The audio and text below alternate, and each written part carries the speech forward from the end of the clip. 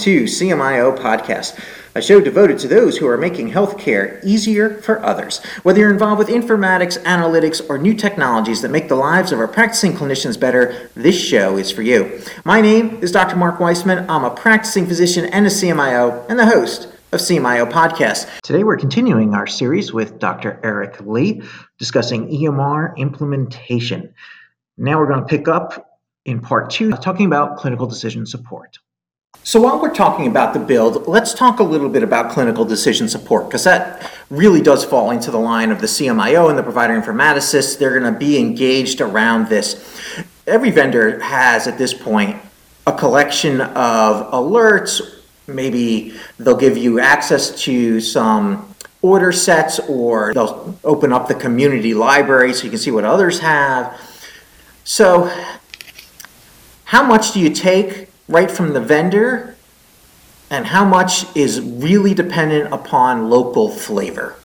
You end up having to compromise a little bit on both. I think you'd be very hard-pressed to willingly accept all of the clinical decision support that's offered from whatever vendor. You or your provider informaticist is going to start looking at it saying, well, so what's the logic behind this? Or what are the set of rules in which this decision support rule or alert will fire? What's going to trigger it? So those are the questions you are always asking yourself. And if you find that it's going to be not discriminate enough or not discerning enough, you're really going to either put that on the back burner, or you're going to work on refining it so that it does fire in a meaningful fashion. I think you'll find with whatever vendor you are going with, there are a lot of alerts built into the system. And it'll be up to you as either the CMIO, or if you're fortunate enough to have provider informaticists, to really start looking at that library of alerts in which you can decide or make a decision as to what you wish to go live with and what you may wish to put a hold on in terms of developing or putting it into the EHR at a later date. I see where someone who's really well-intentioned, they're going to have some quality something in their title, and they're going to come along and saying, we have to make sure every one of our patients is on aspirin who's had an AMI, and we have to have an alert that hits the doctor every 10 minutes to make sure that they're ordering it. And they're well-intentioned, and the vendor has that particular alert, and I think the tendency is to say, okay, they're right, we all know we have to do this, and they turn it on without necessarily understanding, do we even have a problem with that in our organization or not? What's your experience there? Yeah, I think there sometimes is that sentiment where people are focused on ensuring that certain types of alerts are in place. I think really you're looking at it, what we had done in our organization was look at the entire library of alerts and did a first pass through all of the alerts and considering what we would go live with. For the alerts that are in which you're on the fence or you're not completely sure, because no one could be an expert in everything, you're seeking out those subject matter experts or those physicians that are really well versed in the evidence-based guidelines or how you want your organization to practice, and asking for their input to weigh in on what are really the objectives that we need to focus on, what's been hurting us as an organization, and which alerts are the ones that we need to focus on going live with so that it does make more sense and that it is firing in a meaningful fashion from day one to go live. So this is my 2 cents of advice for those out there. There is going to be this wonderful notion that we'll get back to it. We'll later take a look and see what alerts are firing and try to adjust it.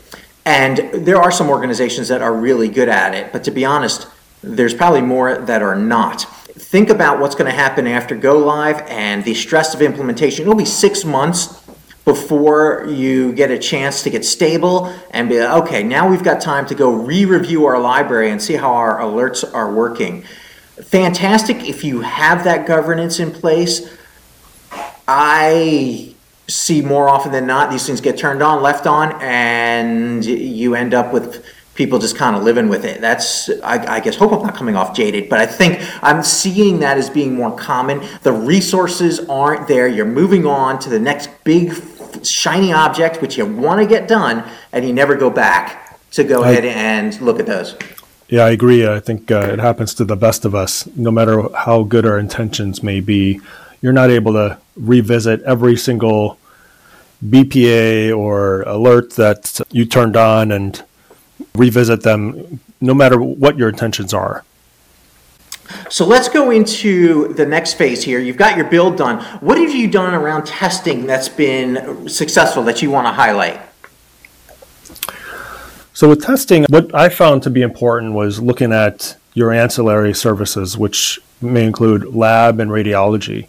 I think if you're part of a large inpatient organization, you're going to find that you have the lab and radiology services that are integrated within your healthcare system, and you may be employing or implementing that solution that's offered by the vendor in an integrated fashion. So you will still have to test, but it may be less of an issue.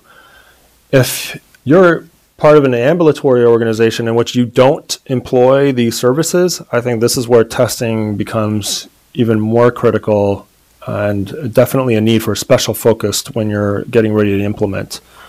So I'll give you an example. Both organizations I've been a part of, we contract with Quest Diagnostics for lab tests. And it's interesting in that Quest will do the functional testing and they'll do the integration testing with your IT team.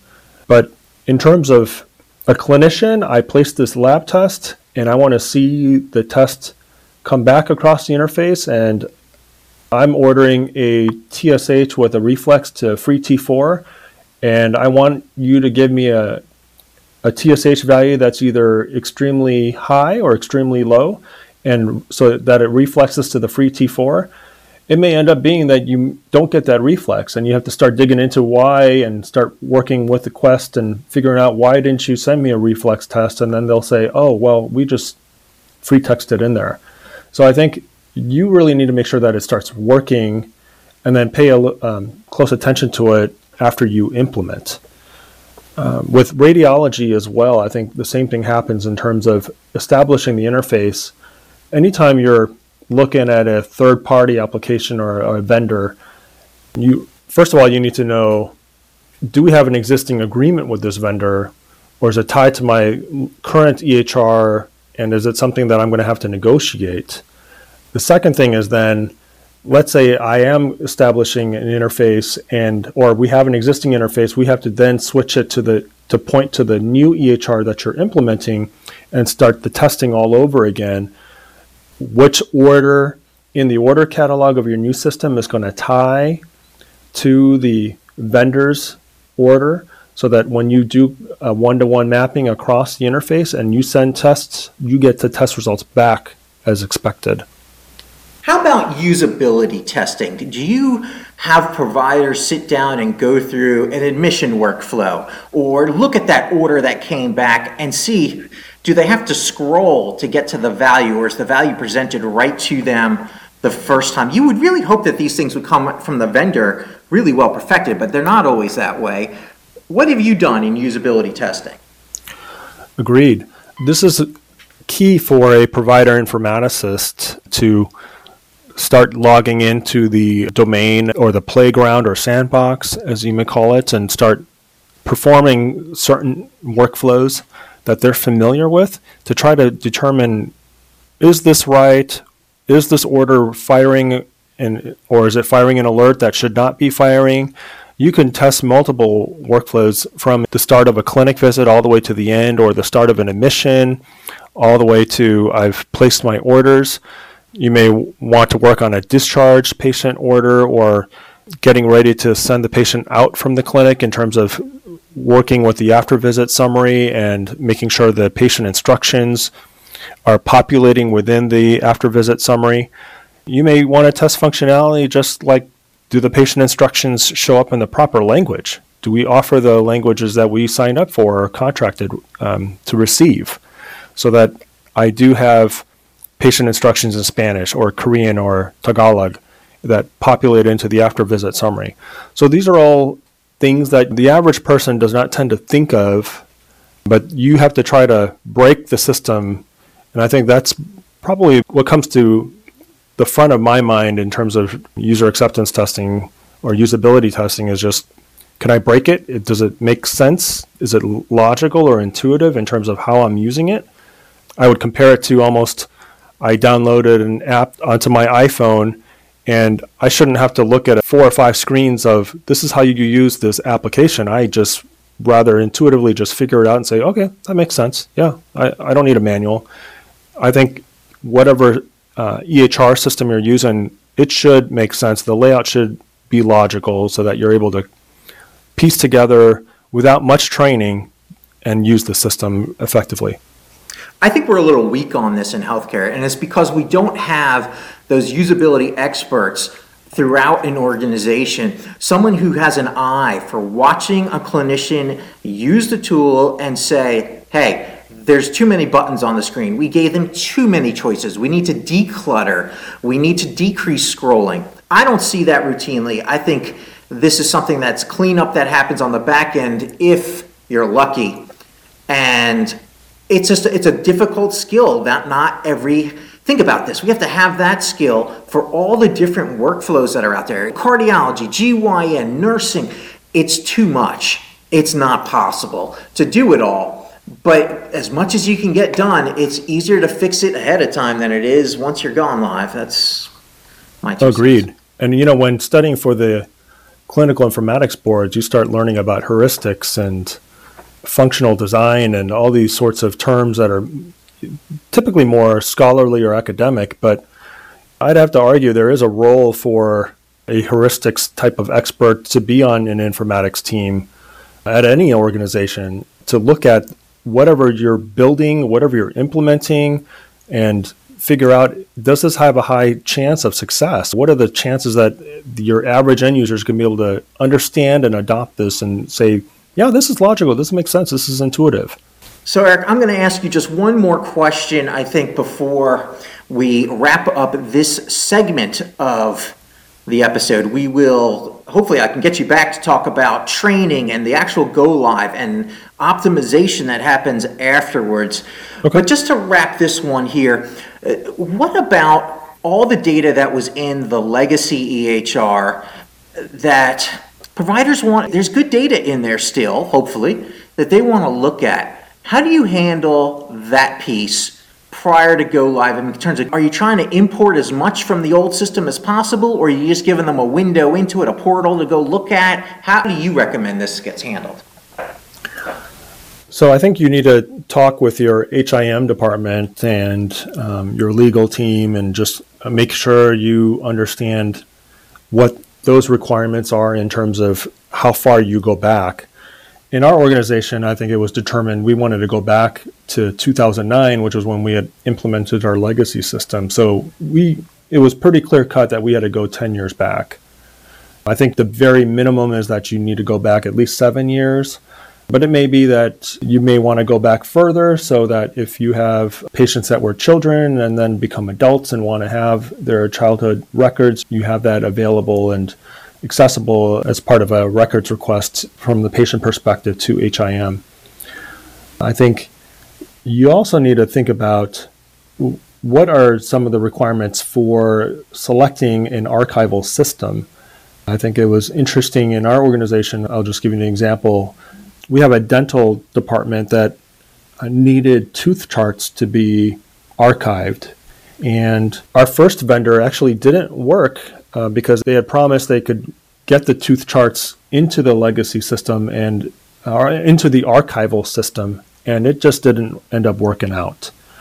So we had to choose a different vendor, and we've actually gone live and we have extended read-only access for the legacy vendor to all clinical users for now, while we're getting the archival project completed, hopefully by the end of this year, so that we are able to transition to our data archival solution.